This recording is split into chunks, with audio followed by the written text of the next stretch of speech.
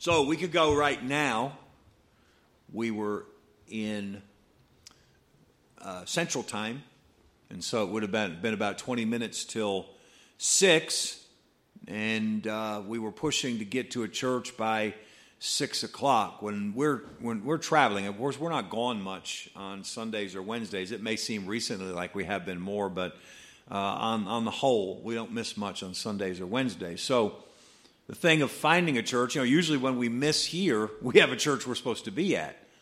So the thing of finding the right church, I don't take it lightly, and so you can ask my wife. I spent hours making sure we got Sunday morning right, and hours with my phone making sure we got Sunday night right.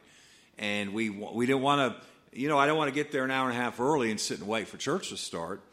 I really would like to just pull up at 5 till the service time and walk in and sit down.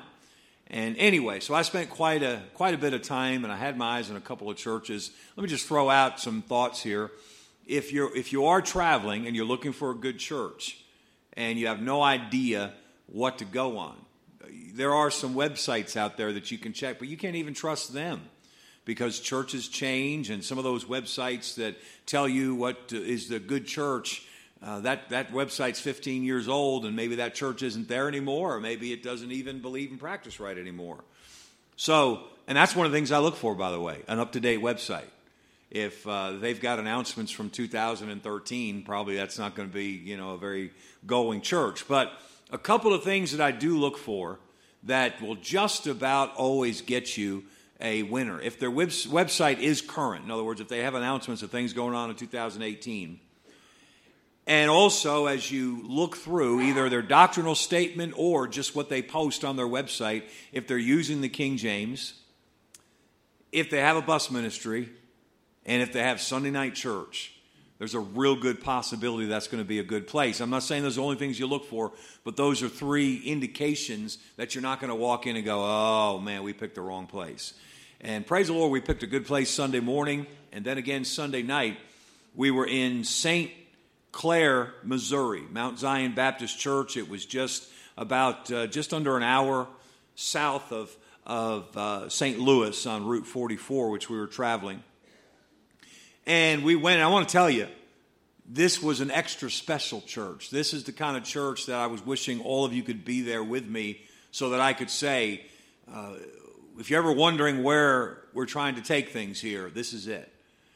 Sunday night, and it's not a big town, and it's not a massive building, but they had a beautiful building. The pastor's been there for 37 years, and the auditorium was beautiful. I said to my wife, I don't say this all the time, but once in a while we'll visit a church, and I'll say, if we ever build from nothing, I want to remember to come back here and revisit this auditorium. It's gorgeous.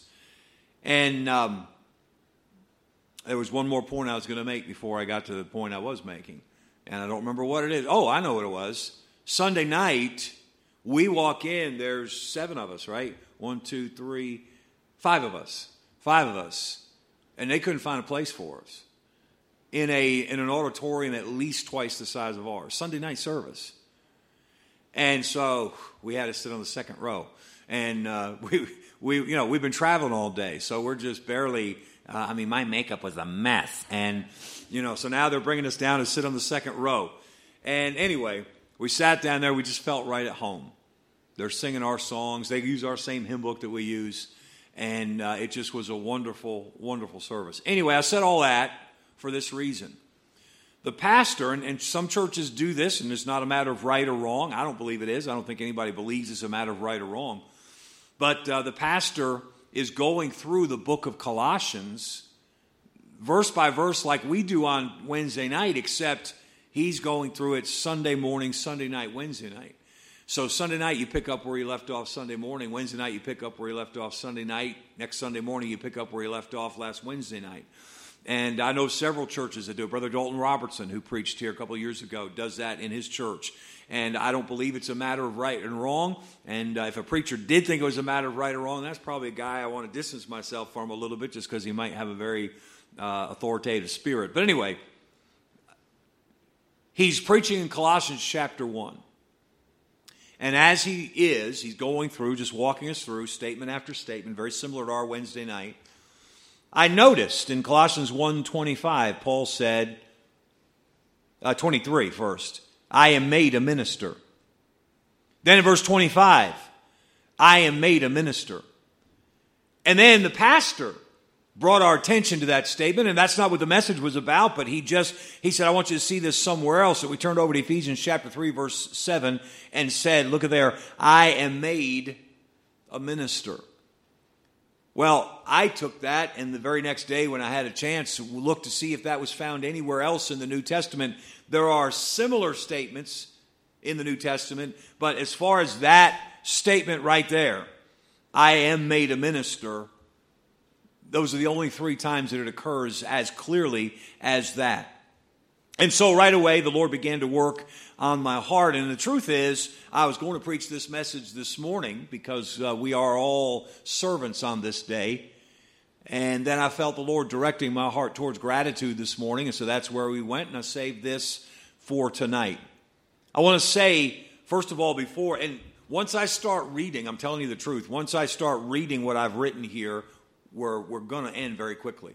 I'm going to read the rest of the way what I've written. But before I begin reading, there's the trouble, Pastor. Before I begin reading, in case you're not aware, the word minister means servant. It means servant. It's funny how we have turned that into, are you a minister? Yeah, I am a minister. And all we're saying is, I'm a servant. I'm a servant. And so let's keep that in mind, and I'm going to go ahead and use the word servant as we proceed from here.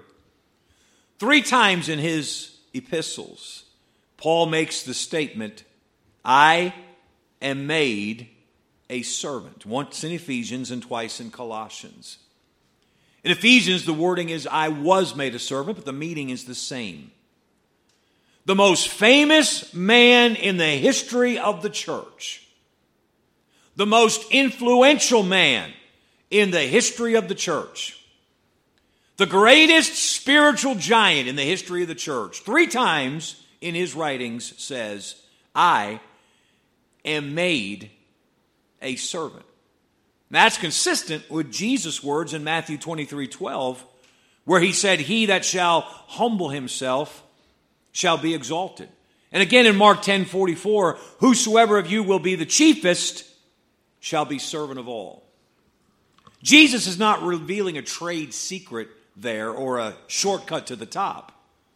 He's describing the nature of his kingdom. When Jesus says, he that would be greatest among you, let him be servant of all, he is describing the nature of his kingdom. The Christian life is a life of serving. The disciple of Jesus Christ is by nature a servant. The church of Jesus Christ is to be filled with servants.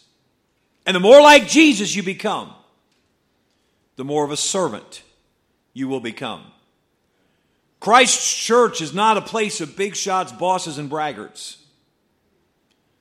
The work of God is led and performed by the meek, the poor in spirit, the lowly in heart. That's where Jesus started his preaching in the New Testament. By talking about the meek, the poor in spirit, the lowly in heart. He likes those kind of people. Jesus said of himself, I am meek and lowly in heart. That's the closest we have to a description of Jesus' personality in the Gospels. What was Jesus like? I am meek and lowly of heart. He was not the loudest mouth in the crowd. He was not the big shot. If you want to be a follower of Jesus Christ and you come in as an arrogant, authoritative know-it-all, he will either change you, as he did Peter, or he will terminate you, as he did Judas. In the army of Jesus Christ, the officers are servants and the servants are officers. In the Christ Corporation, the managers are servants, and the servants are managers. In the greatest emancipation and relocation in the history of the world, the deliverance of the people of Israel from Egypt, the leader, Moses, is repeatedly called the servant of the Lord.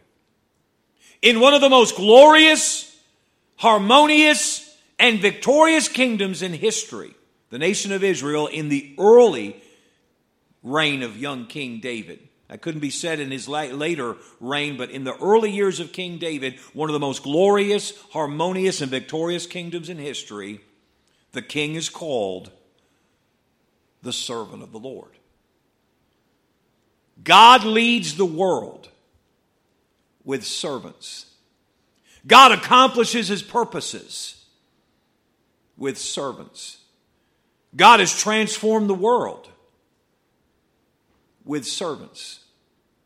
So when God was ready to take his newly formed church and its newly revealed gospel to the entire world for centuries to come, he took a well-educated, self-righteous, highly esteemed, angry, murdering activist named Saul and changed him into a humble, dependent, meek, compassionate servant named Paul. And that's why 3 times Paul testifies, I am made a servant. And that simple statement, in just a couple of minutes, we're going to look at the abundance of truth about Paul himself and about the Christian life found in that statement, I am made a servant. First of all, I want you to notice that this contains Paul's confession. A lot of times we think of the word confession as meaning confessing our sins, like I did wrong and I'm sorry. But the word confession means more than that. Your confession is your statement of who you are and what you are about. When the Pharisees went to John the Baptist and said, who are you, John? And he said, I am the voice of one crying in the wilderness. That was John's confession. And Paul's confession is, I am a servant. Think about that. Think about that. He was not trying to be any more, and he could not allow himself to be any less than a servant. You go to work and the conversation comes up at some point. You go to church, don't you? Yeah. Where do you go to church? I go to Northeast Baptist Church. What do you do there? You're very involved. What do you do there? Well, folks are looking for a title. I'm the assistant in charge. That's what people are looking for. But if you'd ask Paul, what do you do there? What's your job? What's your responsibility? I believe he would have said, I'm a servant. Now think about saying that to a coworker. Say, oh, I would never say that to a coworker. They wouldn't get it. Paul said, I am a servant. That's his confession. Now I want you to notice not only his confession, but his concession. He is conceding something. God made me a servant. Understand, he's not saying God forced me to be a servant. When he said God made me a servant, he's saying God built me into a servant. If you've been sleeping, I pray that you wake up right now and listen to this concept here for a second. God built me into a servant. Listen carefully. A capable, willing, qualified servant can only be built by God. You ask anybody here who heads up a team of ministry workers, and there's some people that just, wow, they need some work. Not because they're incompetent. Not because they have no experience. But because they're not willing to let God make them a servant. I praise the Lord. And I'm not saying that I'm a servant, but I can tell you I've been through some of the training. And I praise the Lord that as a bus worker, you hear me talk about Pastor Tom Herzl. Pastor Tom Herzl is a nice guy, but he's tough. And he was the bus driver on our bus route when I was a freshman in college. Our bus route went into Chicago and brought men, women, teenagers, boys, and girls to church 40 miles away at First Baptist Church of Hammond. And then we brought them home when they were done. At the end of the day, most of those buses, some of those buses would go all night until literally 1 or 2 in the morning. But most of those buses had to be returned to the bus center by about 4:30 in the afternoon. And here I was, a freshman, and I was informed, and this is just a couple of months into the school year, I was informed that it was my job to sweep the bus. Now, I had swept things before. You take the broom, you pull it out from in between the seats, right? Get it all out into the aisle, and then once you got everything out into the aisle, you go back and you sweep it forward, you sweep it out the door in a bucket or whatever, and we're done. 5 minutes. That is not how they wanted the buses swept. By the way, they rented those buses. So these were people who owned their fleet, several different companies that owned a fleet, and when you return the bus that you had rented, they inspect it. And the driver does not leave to go to the evening service until that bus passes inspection. So I didn't know. I just went, okay, take the broom, get this out here. And when I was finished, Brother Tom, who I'd only known for a couple of months, said, "You all done?" I said, "Yep, I'm all done." That means I can get on the other bus and go to church. He's got to go to someplace in Illinois and return that bus, and his car is parked there, and he's going to get his car and drive to church. When I got to church, and now I'd had a chance to have a little bit of supper, and I could close my eyes and doze a little bit before church started. This is good, and going to get to hear the preacher preach. Everything's great. And Tom came in and sat down next to me. He was mad. His face was red. His lips were quivering. I said, "You okay?" He said, "Man, that bus was filthy. They swept it." And it was from that experience of being rebuked by somebody that I really respected, because he had to stay there and sweep it until there could not a speck of dust be found, and he couldn't come to church until he had done that. If I had just gone with him and swept it the whole time, and here's a little secret about sweeping a bus, that handle that's this long doesn't fit under the seats. But unless somebody has stuck a screw in there or something, the handle unscrews from the bottom. Now, my father eventually sent me the brooms, the little sweeper brush that they use to keep the concrete mixers clean, and that was the best bus sweeping tool I ever owned. People would ask to borrow it. I'd say, "No, that's mine." And I would put it in my duffel bag every Sunday, and here's what you had to do. You had to take your suit coat off, lay down on the seat, reach under the seat, and sweep every single, not just papers, but specks of dust, anything.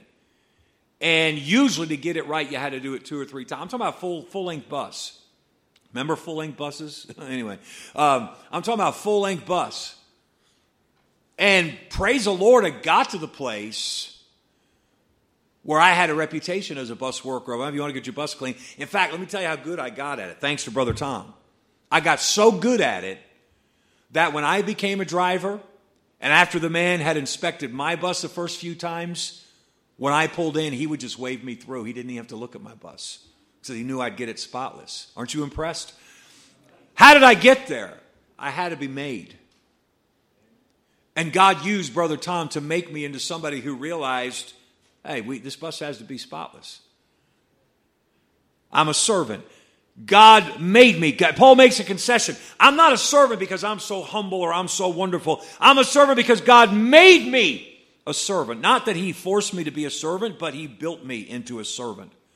And again, I say a capable, willing, qualified servant can only be built by God.